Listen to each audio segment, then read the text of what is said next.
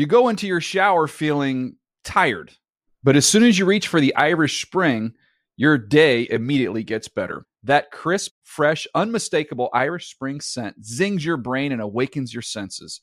So when you finally emerge from the shower 37 minutes later, because you pay the water bill so you can stay in there as long as you want, you're ready to take on the day and smell great doing it. Irish Spring Body Wash and Bar Soap. Fresh, green, Irish. Shop now at a store near you. Welcome to the NFL Legends Podcast, an NFL podcast for the players, by the players. Here is your host, 14-year NFL veteran and Hall of Famer Aeneas Williams.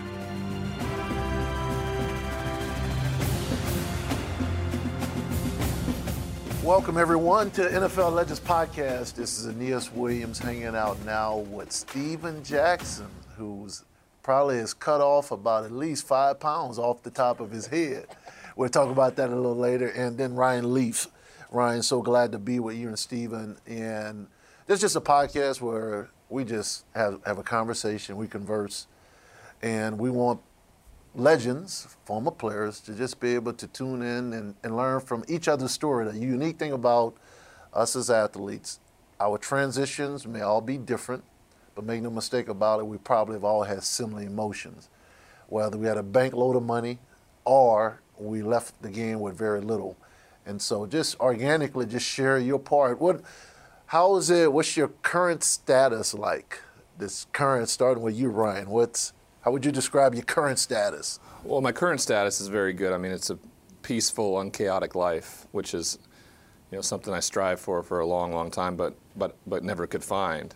I didn't leave the NFL on the best of terms. I was tired of being kind of beat up metaphorically and actually physically, and not meeting my expectations they were pretty high with what the draft does and everything like that. You get labeled these certain things, a bust being one of them, and you just almost want to run and hide. And I never felt like I was valuable enough to want to be around former players. I didn't think I fit in that group. Like I wasn't successful in my eyes. So until this Legends community revealed itself to me, I didn't think I was worthy to be around guys that were successful in that league.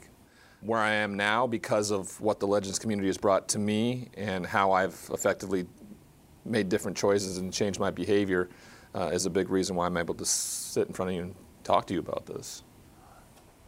The Legends community, how? How did you connect? How did that happen? Yeah, I had no idea that it existed. I was going to an NFLPA health screening up in San Francisco at the Super Bowl 2 years ago to do one of those free checkups. 2 years ago? Yes. So hold up. Before 2 years ago, what was going on with Ryan?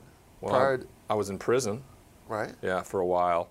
I had no connection with the NFL at all, or really my union either. I distanced myself from it, and I also resented the fact that no one had reached out to me. I was like, if they weren't reaching out to me, I wasn't going to ask for help myself. Mm-hmm. And so when we were there in San Francisco, I got done with the medical screening. They said, by the way, there's this event. They have a little lounge over here for just former players. You should go check it out. And I said, okay. And I went. And I walked into the room, and I immediately saw 6 of my former teammates that from the different teams I played at, Warwick Dunn, Rocket Ismail. These guys were in the room right there, and the light that lit up on their face when they saw me and the welcoming nature of the whole room and everything just transformed that guard that was up of resentment of the NFL or resentment of former players and then like the devaluation of who I was as a person immediately disappeared. And I recognized that we were all just, still flawed human beings who used to play football. Absolutely. In that moment, now trying to be better and better everything around us. And that was a cosmic shift for me on that day. I remember. I was there. I remember the buzz in the room. We were so excited to see Ryan. I mean, that was the initial reason for the lounge, that guys were literally better come, because I talked about earlier in the earlier podcast, many times guys separate. I mean, just get away from the very thing that we've been a part of pretty much all of our lives, right? We grew up in team atmosphere, and so it's counterintuitive for us So what good could come out, really, of us really totally separating versus finding a way to create this structure going on in our lives of transition? I appreciate you sharing that. Steven, both you guys also first-round draft picks. That's the other interesting thing. Number 2 pick in the draft, and then Steven, you were number 24. Taking Marshall Faulk and I's community locker that was empty prior to you being drafted, and all of a sudden they put this rookie right next to us, man. Tell us about your story. Well, I think, like Ryan, I wasn't aware about the Legends community. The first time I became aware of it, I was at actually Orlando's Pace Hall of Fame induction. And I assumed that was just something, that lounge that you're referring to was for the Hall of Fame and the future and Hall of Famers and those people. I just really confused the name, the term, the Legends. That's when I was introduced to it. Still didn't think much of it. It still didn't click to me. I'm not really attached to the league anymore, but like we both know, we grew up loving the sport. And it just felt so naked and so isolated, not to want to watch a game, not to go to a practice. And when you do turn on the TV and if the game's on and you see someone you either play with or against for so many years, you kind of get a bitter taste in your mouth, Tell me about that, bitter. Well, that bitter taste is you start reflecting, for me at least, you start reflecting on your decisions in your career. For so many years in St. Louis, we were just bad. We were just awful. And you feel like, did I not speak up enough, or did I not ask to be traded? Was I too loyal to someone or an organization that wasn't necessarily probably loyal to me? And then in my case, after 9 years of St. Louis, I then moved to Atlanta to have the same losing taste that I thought I was running away from, right? So then you like, man, well, should I have just stayed in St. Louis? At least I know they'll give me the ball, and it's just all those real things, as competitors and as people that not only you want to have, great success individually, but ultimately it's the ultimate team sport, the game of football. And I just wasn't finding what I thought I was looking for. So when my last season with Atlanta Falcons, I had signed a 3-year contract, and that was the end of year 2 of it, and Mike Smith and his staff got fired. So ultimately, I didn't think my last game was my last game. And I got a phone call that offseason saying, we're going to let you go. I was on vacation. I said, well, if you could do me a favor, let's hold off on, making this formal while I'm on vacation. I don't want to deal with the phone calls while I'm overseas. When I get back in the States, we can make it formal and we can make it publicly known that I won't be back with the Falcons. And, they did that, and that happened. So I didn't go into offseason not knowing if I was going to be picked up again. It was just really difficult. My agent was sick, my father was sick, and I was in the days of where to go next. Fast forward to December of 2015, I get a phone call from Bill Belichick. Now, I haven't played football for a year. And I told him no initially. I said, Coach Belichick, all due respect, I love you. I've always dreamed of playing for you. But these guys are in the tip-top shape. They're getting ready for playoff time. And I'm sitting here shopping for a Christmas tree, And it don't get more normal than that, right? Right. He goes, Steven, this is how he got me to take the plane ride. He goes, Steven, you owe this to yourself because 10, 15 years from now, you want to look back on the couch and say, what if? Oh, wow. I got on that plane, and I took up his offer. I made the team. I had to do the tryout. Made the team, and I had a crazy 6 weeks.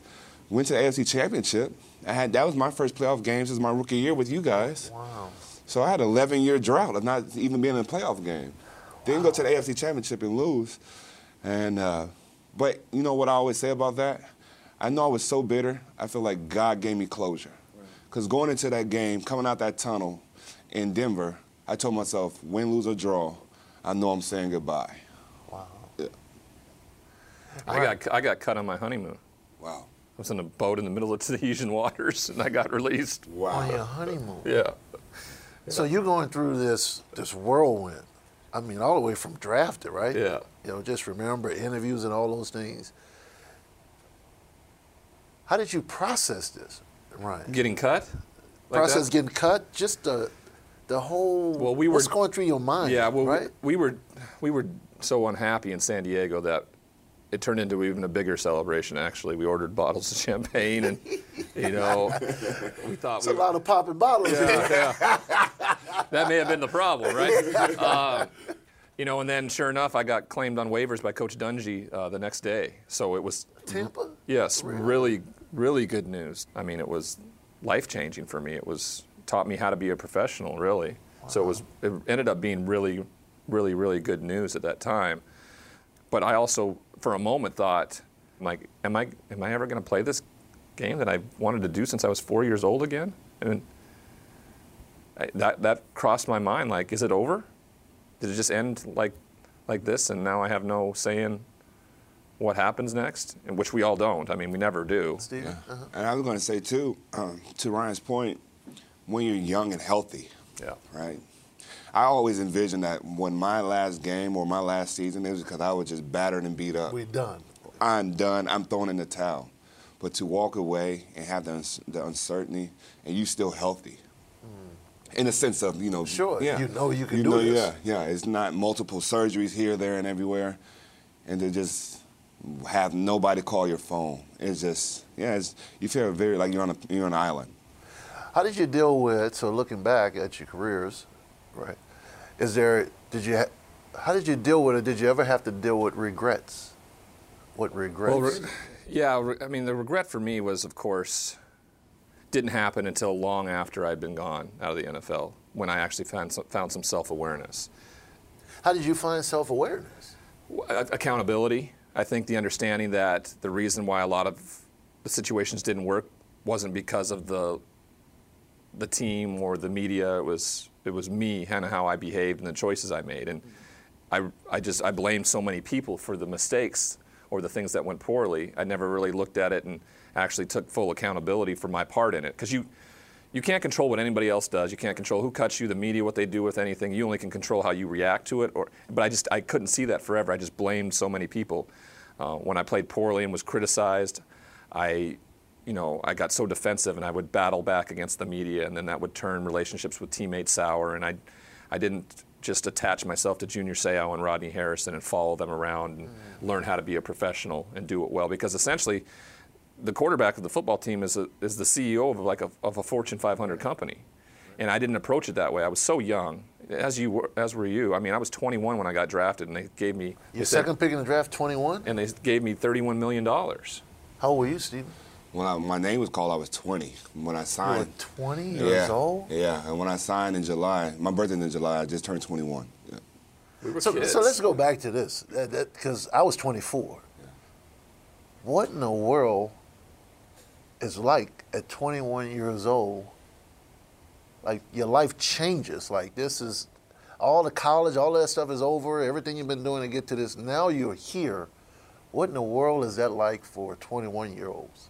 Well, I didn't think money would change me. I was raised by a father with a lot of character and integrity and being frugal. And for some reason, I thought I developed this idea that, like, success was money, power, and prestige. I saw that, and I thought that's what success was, and I had it now. And so, in turn, I was just like, yeah, this is how it's supposed to be. This is what I'd worked so hard for. This is where I'm supposed to be, and this is how it's supposed to be. That was the mindset. Instead of actually being grateful, I thought, I had the world at my feet right now, and that's what it was going to look like. And playing in the NFL is very, very difficult. And I just... You think? Yeah. It's very, so, very repeat that again. Repeat that again, just for somebody that's listening. Playing in the NFL is very, very difficult. For whatever reason, I thought it was going to be easy like it was in college, And then when I started to stumble and struggle, I had never, like most of us who have made it to that level, never really failed in our athletic careers. Yeah. And that can be very devastating for somebody who has never failed before, and then in my case, be out of the league in 5 years, where I thought I would have an 18, 19-year career winning Super Bowls and being the face of a franchise.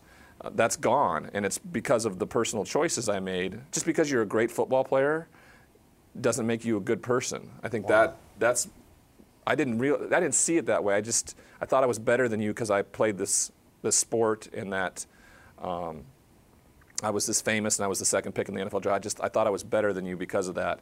And it took me a long time and had to be humbled in a way that made me understand that this was a gift to be able to do what we were going to get to do. Right. And I didn't take advantage of it. So that's my regret, right? I didn't take advantage of probably the greatest thing that will ever have happened to me until, of course, what I figured out later in life. But I mean, this was an unbelievable opportunity, and I wasted it. So that's my biggest regret. I'm coming to you in a second, but something came to my mind for legends that do have regrets, because you can't go back, but you do need to get over it, right? And so one of the things I would suggest any legends that's listening is probably write yourself a letter. And that letter would include whatever you're disappointed, whatever you thought you should have done that you didn't do, or if you got distracted while playing and you thought your career ended because of that, or you were blaming others, as you said, write yourself a letter admitting that, confessing that, and then at the end of that letter said, okay, I acknowledge it and I forgive you, and then sign off on it.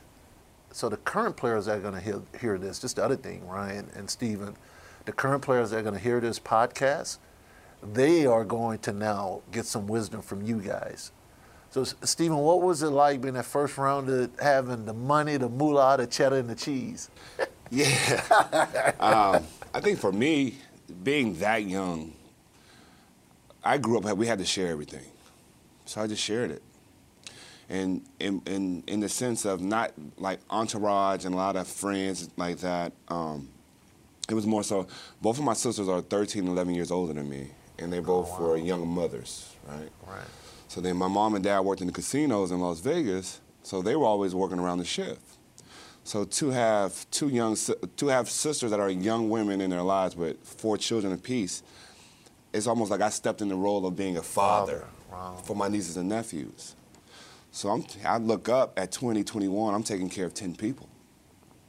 And then, like Ryan said, you never think it's going to end, or you think that this is just what I deserve because all the hard work I put in, and God he smiled on me, right? And when you do that, I realize that what we think is a blessing tend to be enabling and hampering others in their development as people. And I think on my situation was a little different. I surrounded myself with a lot of the boys, right, the yes men, that would tell me how great I was. Wow. And when I would be messing up and not doing the right thing, the people that held me accountable or gave me constructive criticism, I would push away out of my life. And I surrounded myself with these people that saw me as the golden goose and weren't going to tell me no, right? They were going to always tell me yes, tell me how great I was, and I kept them in my life because I wanted that affirmation rather than, being shown a mirror and seeing me messing up in a way that, and to your point exactly, it affected me negatively because I had these people not with my best interest at heart at all. It was all about them and getting what they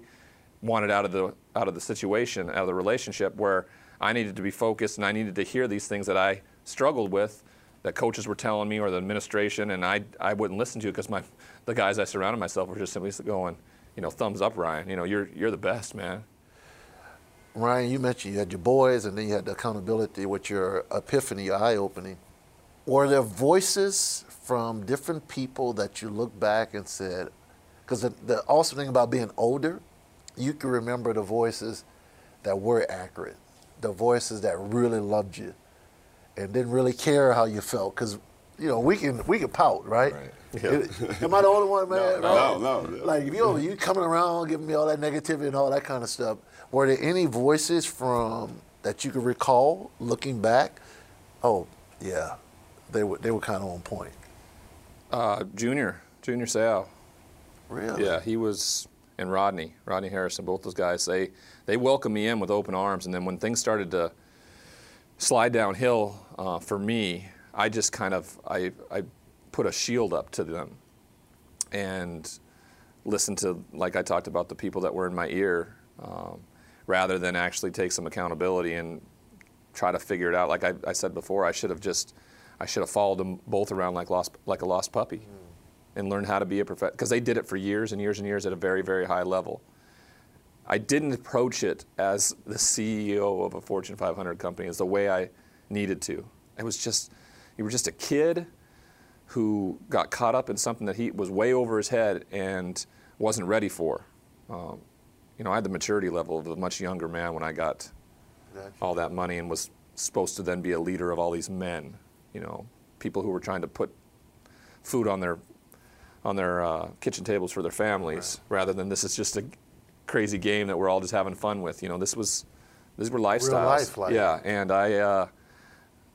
of course we talk about those regrets, and those were the guys that were in my ear, right? John Carney as well. John Carney was I remember a story about him after things kind of got off to a rocky start, and there was some inspirational and motivational things he thought would be beneficial to me as being a leader. So he put me into an introduction with Tony Robbins, and Tony offered for me to come out to his private island in Fiji for a weekend to go through some. Sure. And I think my exact words were, Tony Robbins. I Tell us how you really feel, right? That's what it was at the time. I just because you're not even thinking about I didn't. What can this dude? No, it was to me it was an attack, right? Anytime I got criticized, any constructive criticism, for me it was an attack on me as me showing that I was weak in some way. That's changed, and I think that it's a stigma that exists, and I think that vulnerability, especially as a big, strong football player, we're not supposed to exhibit that. Right. I mean, we're not vulnerable. And doing it in a community like this has shown me that there's vulnerability in this Legends community. There's the ability to ask for help, and then this comes together as a group, because we never did this all alone. We thought for a while we made it to where we got to on all our own abilities, but there were so many people along the way that helped us, and now we have to be part of this huge tribe again. How did you bounce back? If there's anything that you can think about your transition, was there any bounce back? Was there any challenge that you had to overcome, or any mindset, Stephen? Well, I think for me it was more so when I saw my dad, when he was in the hospital that summer of 2015. We had that real heart-to-heart because we were unsure. Surgery is surgery. You're never unsure if they're going to come out okay or the same. And we had a heart-to-heart about, what his wishes were if something was to go wrong, and that not being the person that shouldered the financial burdens of the family, but to be the man and to kind of give that wisdom and knowledge to those that will need it in the way he saw life and the way he envisioned his family to live on in generations. That helped me get involved with veterans, and I began to, as I saw the rigorousness and how people went through the VA system and didn't have a son that was an NFL player, what they had to go through just to get help. And many like us in the Legends community, they feel isolated. They feel like the country has turned away from them and stopped thinking about them. So what I did was, once my dad was back healthy again, I got involved with me and my partner. We started something called Veterans Village. And I own a housing community that we house homeless veterans. Oh, wow. And we ensure them that thank you. And we ensure them that we get them in front of a doctor if they need it within 24 hours. So giving back in a sense of not only what my dad did, but it also helped me, in a sense, feel like I'm part of a team again, I get to sit down and talk to some of these veterans, and we just talk about anything. We could talk about their days in the military. I share stories about them in the locker room, and we just see the parallels. And those walls, no matter the gender, the race, no matter, the background, all that comes down when people just realize, that we're all the same, and we have, essentially the same kind of day-to-day and worries that we all share. One of the things I also encourage when you're feeling that way, when you're feeling a certain way, man, go now be with other people who are less fortunate, man. Like Thanksgiving, go feed the homeless, right? Because it gives you a different perspective. Does that make sense, guys? Like, this is part of, just because when I went to a prison cell, didn't mean anything changed in me, right? Right. Just because I was a drug addict, addicted to opiate painkillers, and just because you removed that from my life didn't mean I got better. There had to be a conscious change. Right. And about 26 months in, my roommate, who God blessed me with, came to me, and he felt comfortable enough to get on me about how I had my head. You mean your roommate from college? No, my roommate in prison. In prison? Yeah. Okay. So your cellmate? Yes. Gotcha. I know y'all don't refer to. I never used it I'm that just way. doing that. I'm doing that so people will know. Yeah. My cellmate came to me and he yelled at me about how I didn't understand, how I had my head buried in the sand, how I didn't understand the value I had. Wow. Now this was an Iraqi, Afghanistan war veteran. Really? Who was my roommate, and he said, this is what we're going to do. He said, you don't understand the value you have to the men in here, but for when you get out, because you're going to get out at some point, Ryan, I was just resigned to the fact that I was okay staying in there. And he said, we're going to go down to the library and we're going to help these prisoners who don't know how to read learn how to read. This story, when you're telling your story right there, it's identical, right? I was so prideful that I was this famous football player sitting in a prison cell. I was the victim, and I had a guy who had been of service, the greatest sacrifice of service, being a veteran, tell me this is what we're going to go do.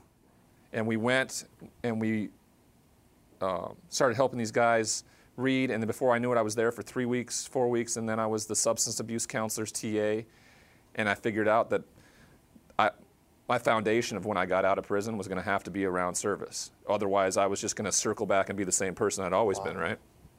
And that's where it stemmed from, and that's what I do now. I work in the recovery community all over this country. We try to help people get treatment. I work with veterans, just like Stephen we were talking about.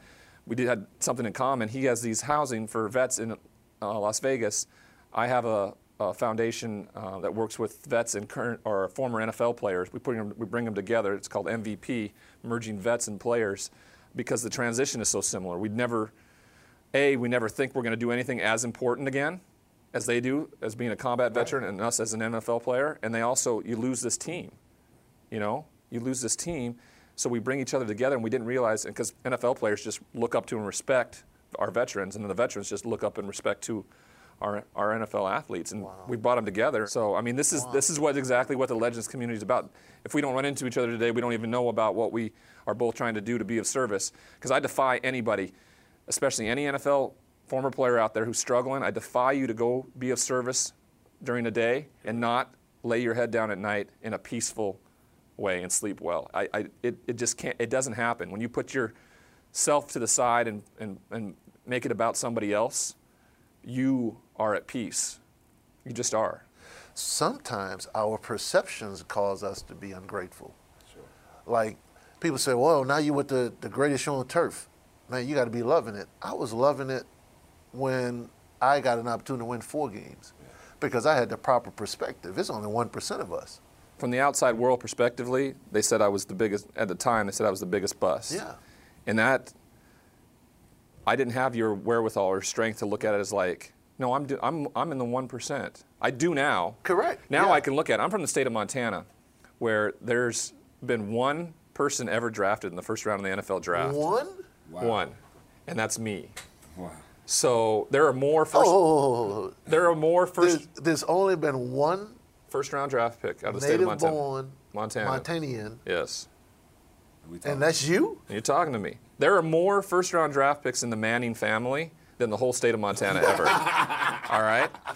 So, and I still I never saw that. I never saw it as, like you talked about, that perspective of like, I saw the end of it like I was just this terrible failure and that I didn't belong with either one of you. Sitting at a table with either one of you 5 years ago, I wouldn't have been able to do because I would have felt less than and judged, and I would have to find a way to alter my mood in that moment. And it usually involved some kind of substance where I had to drink a lot or I had to use an opiate to make me not feel those awful feelings. And I know a lot of guys go through that. And I found this out, especially being in the Legends community, I found out that even guys who played 18 years and won 2 Super Bowls or something like that, they still feel like there was something they didn't quite get, right? And that opened my eyes to a ton of things like, yeah, we're all the same. Anybody that's played in this league, they're part of 1%. So wherever they're from, they're the 1%ers. So even if they didn't play as long as they thought they should have played, even if they had a cup of coffee, there are very few where they came from could even say that. So one of the things we want to do from this kind of podcast is to remind that legend, man, this is who you really are. This is what you're capable of doing. And now let's get the right perspective here. Let's realize, man, you're right. You know what? I didn't play maybe 6 games, but I'm part of 1%. So if you can be a part of the 1% in this group, don't tell me you can't now transition into something that's your passion and do well at it. Does that make sense? It Steven? does. I think that message needs to be dealt home, especially with social media, right? Because most of us, we didn't play with it. It came at the tail end of my career. Twitter was really big, and now you have Instagram. But we have people behind these keyboards could say any and everything. Correct. And they could tear you down. And as much as you have that wherewithal, like you're saying that you are 1%, you only play 6 games, there's somebody that's going to try to remind you that you didn't have a storybook career, right? So it is really good. It's really important they have this, the Legends community, because there's enough people out there that's going to try to tear us down. They could do it from a keystroke. Yeah. So, and I want to say something to you, and I don't think you ever knew this, and it's funny that we're doing this interview together. You mentioned those hard years in Arizona. Well, after you left and retired, those same years followed me in St. Louis. And how did I stay professional? How did I keep my head down? I remember you running half-gassers when we used to do 9-on-7. When the offense was up and the defense was resting, you would do your half-gassers because, one, you was conditioning yourself, but two, you was just locked in. You was always going to be primed and ready. Mm-hmm. And I started doing that after you left. Oh, wow. I did it in Atlanta. I did it in New England. I did it everywhere I went because you set that role model. You set that bar for me that no matter how bad it is, no matter who is, it's November and December, we beat up. There's no excuse. Right. There's no excuse. And you really set that bar for me, and I never had a chance to share that with you. I never told anybody that where I got that from. Thank you for sharing that. For me, Ryan, it really started when I gave my life to Christ around my junior year. So my identity, that's the key, man. A lot of times this football becomes who we are versus what we do. So no matter where it was, the other thing is every day I want to encourage Legends, man, find things to be grateful about, right? Just something, man. If it's just you just woke up, be grateful about it. If you got a wife that still loves you, be grateful about it, right? We talked about what I thought success was, and we wanted to get into. Yes. What's transitioned for me to success now are three simple things to those, right? It's accountability, the understanding that whatever I do, there's consequences, and I'm responsible for anything I do. I have control over that, not what the media says or what a guy on social media says. I actually have control over. It's exactly what you did. No matter what team you played for and how bad things were, you watched Aeneas do what he did, and you had control over what you did in practice that day. And the second thing for me is spirituality. I didn't have spirituality in my life. I thought I was, for a long time, bigger than the game, and then below it. Didn't understand that there was something so much greater than me out there that gave me that. And the third thing was community. And it's funny that it's called the Legends community.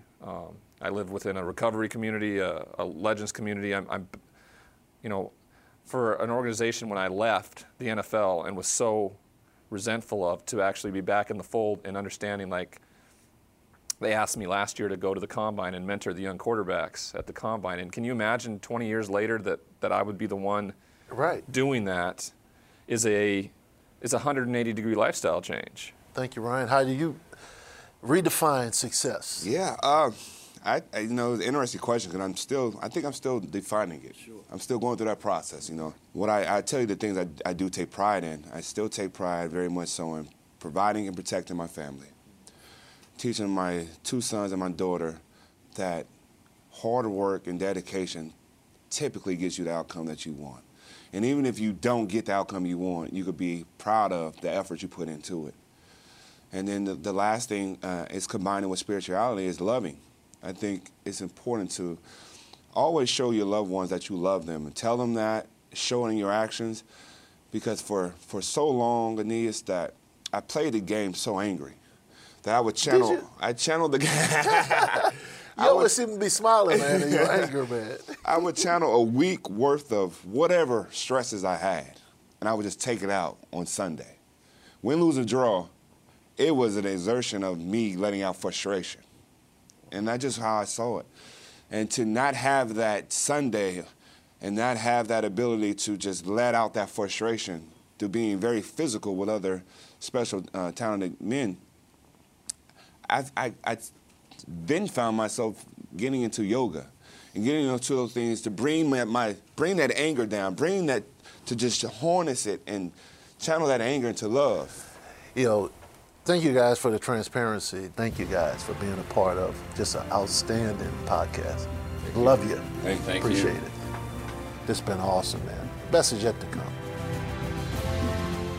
This has been the NFL Legends Podcast. To provide feedback or request a topic for discussion, email us at nfllegends@nfl.com.